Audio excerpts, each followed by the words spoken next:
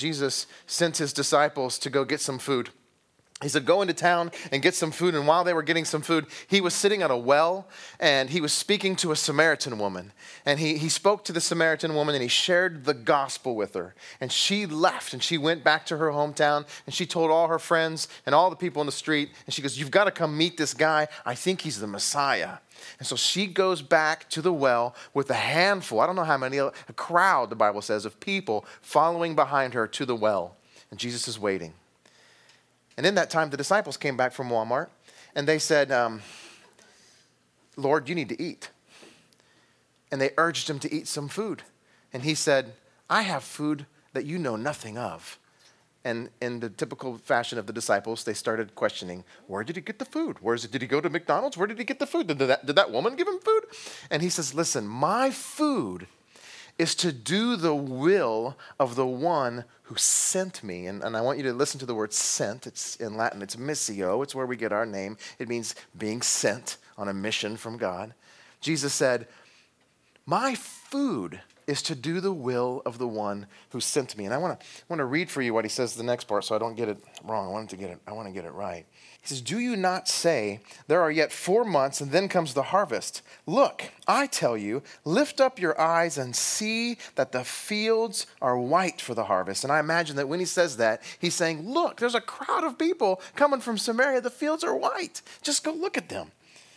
And he says, already the one who reaps is receiving wages and gathering fruit for eternal life. So you see, he's melding these two metaphors, the metaphor of the harvest and the metaphor of the gospel. He's saying, look, we're already reaping fruit for eternal life. And then he says, so that the sower and the reaper, I like this verse, may rejoice together. For here is a true saying, one sows, another reaps. I sent, there's that word sent again, I sent you to reap for that which you did not labor. Others have labored, and you have entered into their labor. So Jesus says, look, the fields are white. There's people coming. I've already shared the gospel with one of them. She's gone and shared the gospel with the rest of them. They're all coming up here. All you've got to do is pick the fruit. And Jesus says, my very sustenance, my very food is to spread the gospel and bring in fruit. And I find that amazing. As we end our series in Colossians, we're going to end talking about two things. Paul's going to end by talking to us about prayer. He's going to tell us what we should pray for and how we should pray. And then he's going to tell us that we need to be engaged in the mission of Christ, that we need to be doing evangelism. So I'm so excited that we're going to end this phenomenal series on the cosmic Christ with everyone's two favorite Christian subjects, prayer and evangelism. Everyone loves to go to church and hear the pastor tell them they need to pray better. Amen? You need to pray more. Everyone loves to go to church and hear the pastor tell them how horrible they are at evangelism because the world's going to hell in the handbasket and you don't care. So, in case you ain't picking up what I'm throwing down, I'm being kind of sarcastic. These are not the two favorite subjects of Christians. They're actually the least favorite. I've been working in church ministry for about 20 years, and I can tell you, every time we've had a prayer ministry or a prayer meeting or a prayer conference, they were not well attended. And sometimes we'd have missions conference and evangelistic trainings. Again, not well attended. For some reason, we don't like prayer and evangelism. And I think there's good reason for that. So I say it again. I'm so excited that we get to end this phenomenal series on prayer and evangelism. Aren't you? Yeah. Well, let me tell you what I'm not going to talk about tonight. I am not going to make you feel guilty that you need to pray more. And I'm not going to make you feel guilty that you're a horrible evangelist, okay? It's not my job to make you feel like you need to do better and be gooder and try harder when it comes to prayer and evangelism. If you know me at all, that's not my style. I'm not going to make you feel guilty. But what I do want to do is I want to change the way we think about prayer and change the way we think about evangelism. I want to give us a paradigm shift because I think we need it. Because I think our minds need to be freed from some sort of bondage to these two things. Because I think in our evangelical mind, we've been bound to this legalistic way of looking at both prayer and evangelism. Let me tell you what I mean. I think we instinctively see it as like the super spiritual Navy SEAL Black Ops soldier Christian thing, right? You think of the guy who gets up at 4 a.m. every morning and he's on his knees praying for the President of the United States and the children in Botswana. And then you think of the guy who goes to the mall and he's passing out tracts to teenagers, scarring them for life because all they really want to do is hang out at Abercrombie. And you think of those two people when you think of prayer and evangelism. And if I could just pray like that guy, and if I just had the courage of that guy, then I would have it. And so what I want to say is tonight, I want to free you from thinking in that way. Because I think prayer and I think evangelism are something completely different. And I think we've missed it, or else we would like it more. So let's look at what Paul says. We're going to look at these verses, and it's found in Colossians chapter 4, verse 2. He says, he's going to tell us what to pray for, and then he's going to tell us how to pray. First he says, pray that God may open to us a door for the word to declare the mystery of Christ. So Paul says, I want you to pray for an open door for the gospel. What does that mean? Paul actually uses this phrase quite a bit. This is not the only time he uses this phrase, pray for an open door for the word, open door for the gospel. There's a couple of verses. In Acts 14, he says, when they arrived and gathered the church together, they declared all that God had done with them and how he had opened a door of faith to the Gentiles. In 1 Corinthians, he says, but I will stay in Ephesus until Pentecost, for a wide door for effective work has been opened to me, and there are many adversaries. And then in 2 Corinthians, he says a similar thing. When I came to Troas to preach the gospel of Christ, even though a door was open for me in the Lord, my spirit was not really at rest. So you see, in all three of these instances, God's the one who opens the door, right? God is the one who opens the door. And when the door is opened, things happen. In the Acts passage, it says Gentiles received the gospel in faith. So God opens the door for Gentiles to have faith. In the 2 Corinthians passage, it seems to suggest that God changes a climate. He changes the environment so that people will receive the gospel. They're willing to listen. Paul says, I've got a wide door of ministry. People are listening to the gospel, but there's still also adversaries. Piper says, I take these three verses to mean that when Christians pray, God changes circumstances and attitudes and receptivity for the word, so that instead of hitting a brick wall, the word finds an open door and becomes unusually effective. So check this out. When Christians pray for an open door of the gospel, God goes in and changes the climate so that hearts will melt and doors will open. Do you believe that? Do you believe that when Christians pray that God will open the door, he changes the circumstance? I hope that you believe that. I'm beginning to believe that. We have really no business in planting a church if we don't believe that. I believe that if we pray that God will open the door, we're going to have some open doors. And then he prays for a second thing. He says, and that I may make it clear, which is how I really ought to speak. And I think this is interesting. Paul says, just because God opens the door for the gospel doesn't give me the right to be shoddy in my communication about it. I've got to be clear. And I think it's interesting that Paul asks for a whole church to pray for him to be clear when he preaches the gospel. If there's one man who probably preaches the gospel clearly, it's Paul. And if you've been in any sermon from this series, you know that Paul preaches the gospel clearly in every single message. Every single lesson we've had, Paul has explained the gospel clearly. I'll tell you what he says. He says the gospel is good news. First, it's news. And news is something that happened in the past that you hear about. So it's news that happened in the past. It's not news about something that you need to do. That's not news. It's news about something that someone else has already done. That's news. And it's good. It's joyful news because when you hear it, you respond to it and your life is transformed.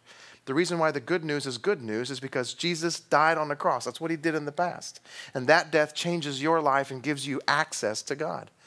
Another way of saying it is, for God so loved the world that he gave his only son, that whoever believes in him will not perish, but have everlasting life. That's good news. And it's really quite simple.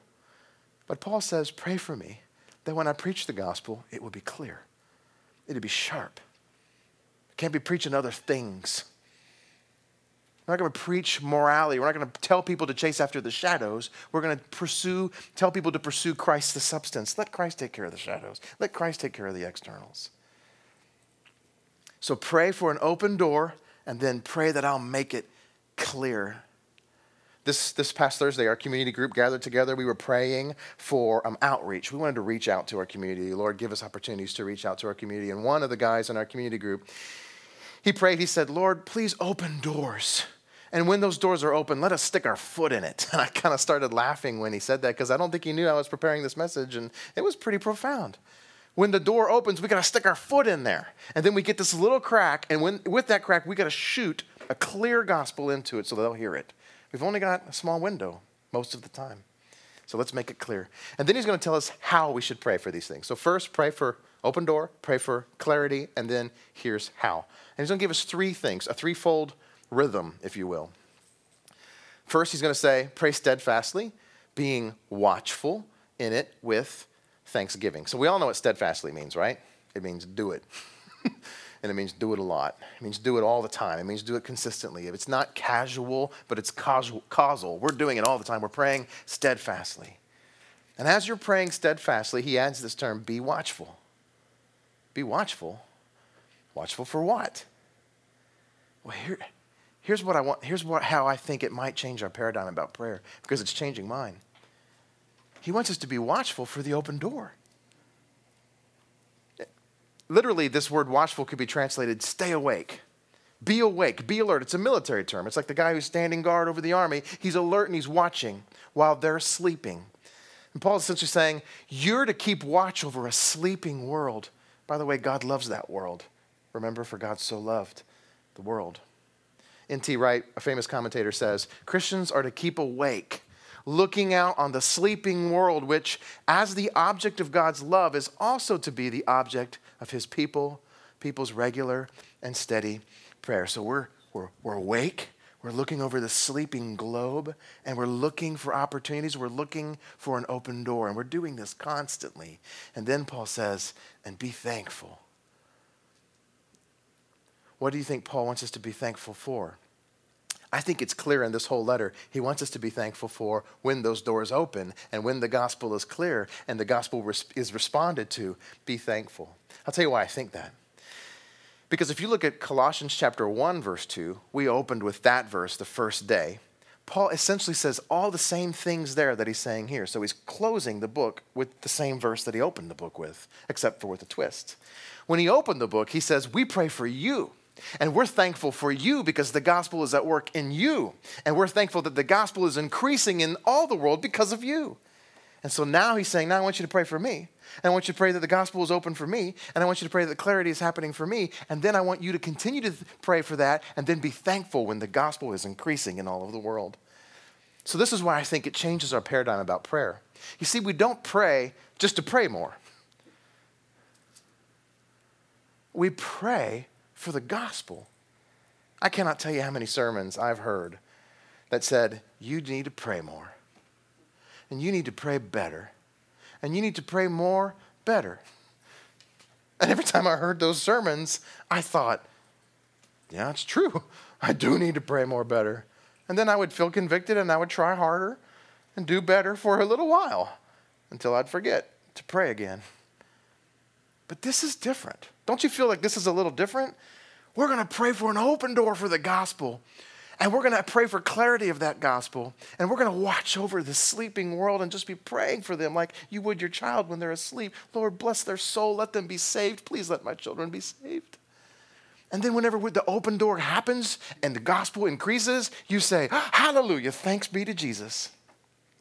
So God is saying, I'm pleased when you pray for me to open doors, and then when I open doors, you see that I open them, and then you give me the thanks. We get to be partners in this whole gospel thing.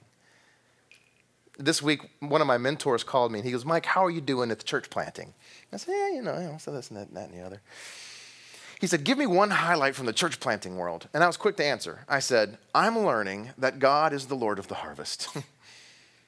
I said, I think he's teaching me this. Because we passed out like 20,000 door hangers, and I'm not even exaggerating. Free hot dogs, free popsicles, free breakfast bars. We did all kinds of outreach, and I thought we'd at least get 10, 20 people showing up and say, y'all, the best church I ever heard of. That didn't happen. And there were times where I was kind of like scared, shaking in my boots. Are we going to make it? And so I just fell on my knees and I would pray and say, God, please bring people. Bring someone. That maybe from the street sign. Maybe they just stumbled upon it on the website. I don't know. You can do it. And then he did. And when he did, he brought some of you. And when he did, it was like obvious he did it, not the popsicle, He did it. And when he did it, I'll be honest with you, I was standing right out there and I was like, you're good, you answered my prayer. Now I'm learning. And I told my mentor that and he laughed, which I found encouraging. He said, I've learned that before too. I was a missionary in Russia and all over the world, and God has taught me that hundreds of times. And isn't it interesting that God must reteach us that all the time? I continue to forget. Sometimes the easiest thing is the one thing we never do. Just pray, he's Lord of the harvest. And I think that God wants us to know, look, your popsicles in some way are sowing a seed. And you can sow seeds, and I want you to sow seeds. And I don't think popsicles are a bad idea. We're going to continue to do popsicles and other things. We plant those seeds, but God says, never forget, I'm the one who brings the harvest. You can plant it, you can water it, you're encouraged to, but I bring the harvest. We have this awesome responsibility to pray for open doors, to preach clear gospel, and then keep a watch over those open doors. And when they happen, we say, it's God. It's all God. Isn't he good? Jesus tells us to pray like this, on earth as it is in heaven. He wants the gospel to increase on the earth. God told us to pray like this, ask and I'll give the nations to you. God wants the gospel to increase on this earth. A.W. Tozer, one of my favorite writers, says this, God is always previous. I love this quote. God is always there first. And so we pray for an open door of the gospel in O'Fallon. God says, I heard that prayer. And he goes and opens doors. And then we go in and we share the gospel. Or we just give them a popsicle and we let them know that we love Jesus and we'd like to introduce them to Jesus. And God changes the climate so that their hearts are softer to receiving the gospel. God is always previous. And we can't grow this church until we pray first. So what I want to do is for the next 3 or 5 minutes is as a table, I would ask you to pray like Paul just taught us to pray. Steadfastly, watchful, and thankful. Would you pray for God to open doors of the gospel here in O'Fallon for this church to reach people and other churches to reach people too? And would you pray for clarity of the gospel, that we can proclaim the gospel clear every chance we get? Father in heaven, we thank you for your son, Jesus. We thank you that Jesus died on the cross for our sins and gave us salvation. We could never be more thankful than be thankful enough for that. We thank you, Lord, for Jesus. We thank you for your mercy. We thank you for your grace. And Lord, we know that it pleases your soul because you asked us to pray for the harvest, to pray for souls to come to Christ, to pray for souls to be redeemed. And Father, I pray, Lord, that you would open a door in O'Fallon. I pray, Lord, that you will soften the ground. I pray that you will soften hearts. I pray that you will open hundreds of doors, even now, that your Spirit would go over this place and start opening doors. I pray for Springhurst, and I pray for Avondale, and I pray for Countryshire, and Preston Woods, and Windgate, and I pray for all of these communities, Lord, that we're targeting, and all of the neighborhoods around here that I don't know the names of those neighborhoods, but I pray, Lord, that you would open doors and that you would send missionaries into those places and save people's souls. I pray, Lord, that you will melt hearts. I pray, Lord, that you will open doors. And some of us in this room, we might need you to open the doors of our mouths. I pray, Lord, that you will give us strength and you'll give us courage to see the open door and stick our foot in it and open our mouths. I pray, Lord, that you'll give us courage, you'll give us opportunity, and you'll let us know that you're with us. And I ask these things in Jesus' name. Amen. Okay, so we prayed for open doors and we prayed for clarity. What do you think Paul's going to tell us to do next? Evangelism. You can't pray for open doors and clarity and then say, all right, I'm going to watch the Avengers now. Again. C.S. Lewis, another one of my favorite writers, says this in his book called The Weight of Glory. He says the salvation of a single soul is more important than the production or the preservation of all the epics and all the tragedies in the world. Listen to this. The glory of God, and as our only means to glorify him, the salvation of human souls is the real business of life. Sometimes C.S. Lewis needs to be translated, so let me translate that for you. We all know that the chief end of man is to glorify God and to enjoy him forever. Thank you for not forgetting that. The chief end of man is to glorify God and to enjoy him forever. And C.S. Lewis is saying, and our only way to glorify him is by the salvation of souls. And so essentially, the chief business of man on this life is to save souls. I love this quote. C.S. Lewis says, our only business is to save souls, the salvation of human souls. So Paul's going to tell us how to do evangelism, everyone's favorite subject. Let's listen to what he says. He says this, walk in wisdom towards outsiders, making the best use of the time. Let your speech always be gracious, seasoned with salt, so that you may know how you ought to answer each person. So there's about 4 or 5 things here. I want to break them up and talk about them a little bit. The first one is walk in wisdom towards outsiders. I like this one. Why do you think Paul says walk in wisdom towards outsiders? Or maybe I should ask the question a different way. Do you think the church has done a good job at walking in wisdom towards outsiders? No. I guess there's 2 ways of answering it. One way would be is what do insiders think the answer to that question is? And the other one would be what do the outsiders think the answer to that question is? I once saw a movie entitled, Lord, Please Save Me from Your People. Okay. What do you think the producers of that movie think the answer to that question is? Just like you said, Jim, no. We've not walked in wisdom towards outsiders. So why does Paul even have to tell us to walk in wisdom towards outsiders? And what does he mean by it? Can I tell you what I've been told he means by it all my life as a Christian? This is what I've heard. What Paul means by walking in wisdom to outsiders is be a perfect example so that when people see you, they'll love Jesus. And that's maybe true. I mean, you should be a good example, and you could probably find verses that back that up. But I think there's a problem with that. One problem is, well, how's that working? Yeah, right. How many people do you know who got saved because they noticed you didn't drink a beer? You didn't order a beer. Praise Jesus now. I'm a Christian because you are amazing. I think the problem with thinking like that is there's 2 problems. The first is it assumes that people care, right? It assumes that they care whether or not you drink a beer or not, or whatever. Fill in, watch the rated R movie or wear blue jeans or something like that. And secondly, it assumes that you could be a good example. I mean, even if you strived your hardest to be the best example you could be, chances are the only thing you're communicating is, I'm holier than thou. And then they just get turned off and you've not set a good example at all. And aside from that, trying hard to be the good example puts the focus on me, not on them, right? So all you're doing is really caring about how good do I look. And you kind of look like Angela at The Office.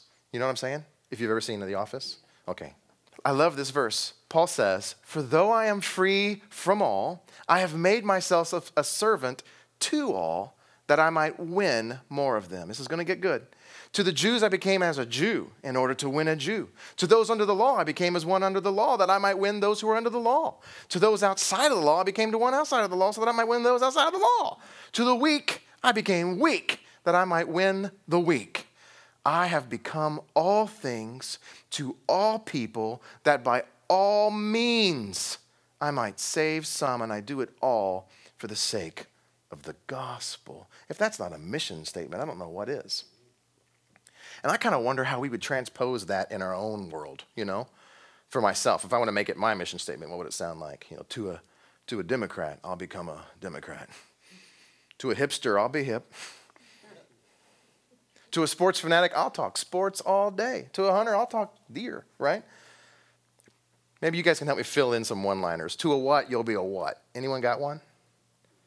How do you transpose this in your life? I know I already took yours with the hipster thing, but It's you, buddy. Anybody got one? Think about it. How would you transpose that in your life? And then he says this, Make the best use of the time. That sounds kind of ominous. Make the best use of your time. That means you can never watch The Avengers, right?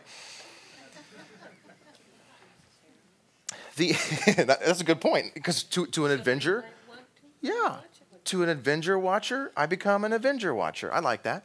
Making the best use of your time. Literally, this could be translated buying it up or buying it out. That's what it has in the force in Greek, which means snatch it up. It's an opportunity that needs to be snatched. You need to buy it all up before it's too late. It's a Black Friday sale, and you've only got today. Snatch it up. This past week, I ran out of anti-acid medicine. You know, I have to take this stuff because of my affinity to hot wings. And I take the same, that acid medicine that Larry the Cable Guy, a.k.a. Tow Mater. You know who Tow Mater is, right? He advertises this on the television. And I hate buying it because it's so blooming expensive. And so I go to the drugstore to get some of this medicine, and here it is in a bottle. There's like 14 tablets in a bottle, and it's $9. And I'm like, oh, maybe I should stop eating hot wings. And then I look right above it, and in the same brand, the same bottle, 14, but in the super pack, 3-pack, container, is on sale for $9. So you get 3 for the price of 1, or you can buy 1 for the price of 1. And you know what I said? Dadgum, in the spirit of Tow Mater. And you know what I did? I snatched them up. And we need to start thinking of the gospel that way. When you have an opportunity like that, you buy them out, you buy them up, you snatch them up. You need those things if you're going to eat hot wings anyway. So you got a new neighbor that moves into your street, snatch that sucker up. You got a family member or a friend who asks you some remotely spiritual question, you better snatch it up. You got to make the best use of your time. And then he says, let your speech be always full of grace. Well, what does that mean? The gospel message is essentially a message of grace, right? Jesus died for you while you were a sinner, and it's all because of grace.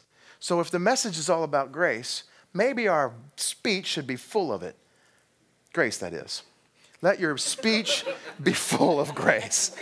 That means you don't have to tell them that God hates the gays. You tell them that Jesus loves sinners. You don't have to tell them that God hates divorce. You tell them that Jesus is in the business of reconciling broken relationships. Let your speech be full of grace. What else could Paul possibly mean with that sentence? I might not need to say this to you. Maybe you're full of grace with your mouth. But I do need to say this because you all agree we're not walking in wisdom to outsiders. And I believe that so many people have been turned off by the gospel simply because of arrogant and harsh messengers. Can I get an amen to that? What happened to grace? Let your speech be full of grace. And then he says, and salt. So let your speech be full of grace and full of salt. He says, let it be seasoned with salt. And here's another misconception, I think, that I heard growing up. Sometimes when the Bible talks about salt, it's talking about preserving the truth. But sometimes it's talking about seasoning it. Let me tell you why that's important. Because some people have taken this verse and says, be gracious in truth, right? So I'm being gracious, but I'm bringing the truth. God does hate gays. No, this is not about preserving the truth. When Jesus says be light and be salt, that's preserving the truth. That's putting a light on the truth. But here he's talking about seasoning. I mean, that's what he says, right? Seasoned with salt. So what does that mean? Make it taste good. Spice it up a little. Make it interesting. Have a lip full of grace and make it interesting. One commentator said, the metaphor of salty speech was a common one. It was a common metaphor in the ancient world. They often talked about, hey, you got salty speech.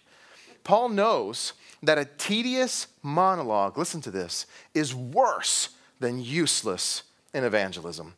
Can I just say, you probably already know this, but I've done that. I've monologued.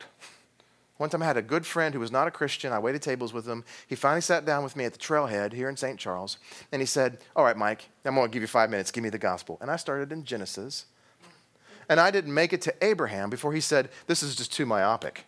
And I'm like, what's myopic mean? I didn't even know what myopic meant. I blew it. It did not taste good. It was a monologue. Sometimes we say, you're an evil, wicked sinner and you're going to hell and you need a savior. That's not very, doesn't taste good to me, Make it interesting. And then he says, so that you may know how you ought to answer each person. So this is interesting. I love that Paul doesn't say, here's how you should answer every person. You tell them that they're a sinner, that they're in desperate need of salvation, and God is bringing it to them. And if they don't accept Jesus into their heart as their Savior, they're going to die and go to hell and rot forever.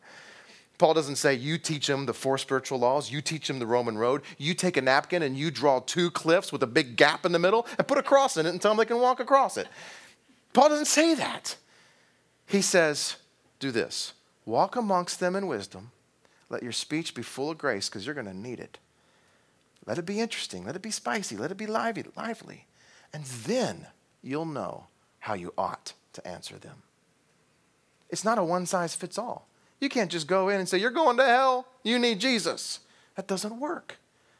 You got to get to know them. You got to get to love them. You got to know them and know their needs. And then God will reveal to you, here's how they need to hear it. And here's when they need to hear it. Probably not today. It might be later. You can snatch up that opportunity if it is today, though, but it might be later. This is interesting. I think this might be why people don't like evangelism. I mean, this may be a different kind of evangelism than you've heard of in the past, but it's still overwhelming. Listen to what Paul says. Walk in wisdom towards outsiders. Make the best use of all your time. Let your speech always be gracious. Season it with salt so that then you'll know how you ought to answer. Anyone feel a little inadequate? I feel inadequate. That might be why we don't like evangelism. I wanted you maybe to have this discussion. Because I have pictures in my mind when I hear the word evangelism. I'll give you one. One picture I have in my mind is of a guy on a college campus who's passing out tracts, and he wants to talk to you. You know what I mean? He's not just going to pass out tracts. He's like, he's going to pull you in. And he wants to ask you some really important questions. Has this ever happened to you on campus? No, not yet. It will. He wants to ask you some questions like this. If you die today, how do you know you'll go to heaven? Or, if you died today and you went to heaven and Peter was standing at the gate and he asked you, why should I let you into heaven? What would you say? And I'll be honest with you, I don't even want to answer those questions. And if you're a normal person who doesn't even believe in God and you're walking on the campus, you're like, why is Peter standing at a gate? I mean, is there really a gate? Yeah. Who's Peter? What's the answer? I don't even know if I believe in heaven. What is this all about? The other picture I have of evangelism is of an airplane. And I don't know what it is about airplanes, but everyone wants to do evangelism when they're on an airplane, right? And yeah, and the problem with it is you've got about 3 minutes before they stick their earbuds in their ear, So yeah, you're on an airplane, you start talking, you're trying to think, oh Lord, please let me win them for you. Let me have a conversation to bring you to you. And as soon as you do, they put their earbuds in. The problem is that if you don't fly very often, you don't get a lot of chance to practice your airplane plan, And so most of the time it goes south. And if you do fly often, some of you do, then you've learned the art of being invisible, right? So you don't have to talk to anybody. So those are the 2 pictures I get when I think of the word evangelism. And I don't think it's the picture that Paul gives, and I don't think it's the picture that I want to give you tonight. What kind of pictures do you have? What kind of experiences have you had? Well, maybe you've tried evangelism and you've succeeded. Maybe you failed. Maybe someone has asked you those questions. If you died today, how do you know for sure you'll go to heaven? Talk about that a little bit. I want to hear what your conversation will be like. We have 3 minutes. Let me say this. I'm not anti-evangelism. I actually like evangelism, and we're doing it. We're going to do the door-to-door thing. We might knock on your door. You guys live in Preston Woods? We might knock on your door. I might do it. But the word evangelism has become kind of a dirty word, not only in the culture at large, but even within our Christian subculture. So I think it's probably best not even to use the word evangelism. So maybe you should stop using the word evangelism. But before I stop using it, I just want to use it one more time, if you don't mind. Because I feel like I need to defend the word a little bit. It's not a dirty word. It's actually the same word as the word gospel. The word gospel is euangelion, which is the Greek word, and it's actually a conjunction of 2 words, the word angel and the prefix N. The EU is N. So angel means a messenger, right? An angel is a messenger. So an angelos is a message, and then N means joyful. So a message that's very joyful, that brings joy. That's euangelion. You change the ending, and you got a messenger, right? An evangelist. And he's the one who brings, he's the messenger who brings a message that's good news. In fact, in the old ancient world, they used the word gospel and they used the word gospel messenger even when they weren't talking about the gospel. Just talking about people, the guy in Marathon who ran, he was an evangelist. He was preaching good news. Hey, we won the war. So gospel is a message of good news. Evangelist is a messenger who brings good news. So evangelism, well, honestly speaking, the word evangelism is not in the Bible. I imagine it probably means the act of being an evangelist, of bringing good news, but it's not in the Bible because Paul doesn't ever make it an ism, you know? Like, here's how you do it, the four spiritual laws, the Romans road, the napkin with the hole on it. He never does that. It's not an ism. And so it's a good thing. It's just being a messenger of joyful news. Wow. So I think maybe a better word to use is the word missional. It's the new trendy word. Missional means being a missionary in your own zip code. So if you're a missionary, let's talk about missionaries for a second. I'm running out of time. If you're a missionary, you go overseas and you live in a culture and you adapt to that culture. Eventually, a missionary will dress like, let's say they went to Africa, a missionary would dress like an African. They'll eat like an African. They'll talk like an African. Eventually, they'll start driving like Africans, you know? And they kind of blend into that culture. A missionary doesn't go in there and start preaching the truth of the gospel to the masses. An evangelist might do that. That's a different story. But a missionary probably was not going to do that. Why? Because they're in it for the long haul. They're going to live there. And they want to build genuine, intimate relationships where they can be wise to those outsiders. Their speech can be full of grace, you know, spice it up a little bit, and then they're going to know how they can finally share and when they can share the gospel. They're not going to go in there and blow everyone's doors out and tell them they're going to hell unless they get Jesus. You and I can do that in our own zip code. Because we're in it for the long haul. We live here. We own houses. We have careers. We have children in school. We're not going to blow in and stand on the street and preach the gospel. And if you do it, good for you. But most people don't. Instead, we're missional. We just blend in. I know some of you are thinking, you got to be careful what you're saying here. I know. But Paul said it. All things to all people. You become part of the culture. You build intimate, real relationships. Your speech is full of grace. You spice it up a little bit. Talk about the baseball game. Talk about politics. Talk about hot wings. Pretty soon you're going to make a lot of friends because you're in it for the long haul. One of these days I think you'll look up and say, I got a lot of friends. And then you'll notice the fields are white into the harvest. And now you know when and how you ought to give an answer. It's really that easy. I think that's exactly what Paul has just told us to do. Paul didn't say, I want you to go into St. Louis, pass out tracts, and tell people they're going to hell. Be missional. Hey, incidentally, Jesus was missional. God is a missional God. He left his culture and he came to a new culture, and he looked just like the culture he lived in. He dressed like that culture. He talked like that culture. He ate like that. And he ate a lot, right? He ate with a lot of people. And you know what? He was in it for the long haul. So he built real relationships that people he hung out with, he slept with, he walked with. And his speech was full of grace. John 1 says, and he was full of grace. And man, was he salty. You know what I mean? I mean, he could tell some stories. And he would tell stories about farmers and politics and finance and fishing and sewing. He knew how to just take a moment, tell a story, and then salt it and spice it up. He would do things and say things that would shock people. He was salty, you know, like sea salt kind of a salt. We can be like Jesus. One thing I want to tell you is that we named this church Missio Dei because it means the mission of God. We want to be on the mission of God. We want to be missional. And not only that, Peter Wagner, who's a missiologist, says the single most effective evangelistic method under heaven is church planting. Because I think that when you plant a new church, it forces you to pray for open doors, to fine-tune your clear gospel, to build relationships with people so that you can draw them in and so that you can be salty and gracious to them. I mean, a new church plant forces you. You're not going to grow unless you do that. In fact, I've learned that there's two kinds of people who join church plants. There's the kind of person who may be frustrated with their own experiences, that the church that they have experienced in the past wasn't on mission, wasn't being missional. And so they want to go to a church that's vibrantly on mission. And a church plant has to be, because that's the only way you're going to grow. You got to get people. And the other kind of person, and here's the reason why I think church planting is so effective, is the person who's at the end of their rope. Their life is just destroyed and wrecked, and they need Jesus.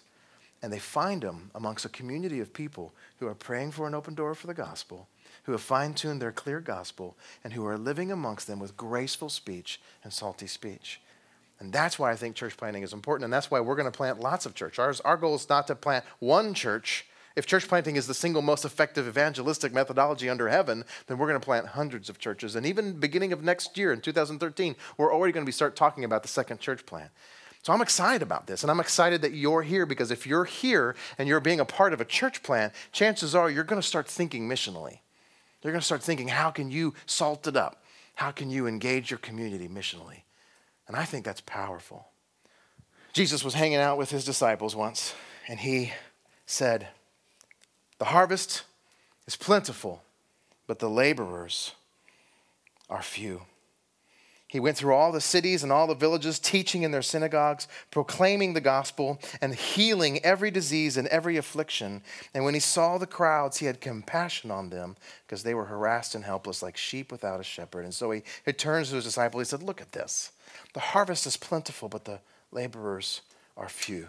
And listen to what he says. "Therefore, pray earnestly to the Lord of the harvest to send laborers into his harvest."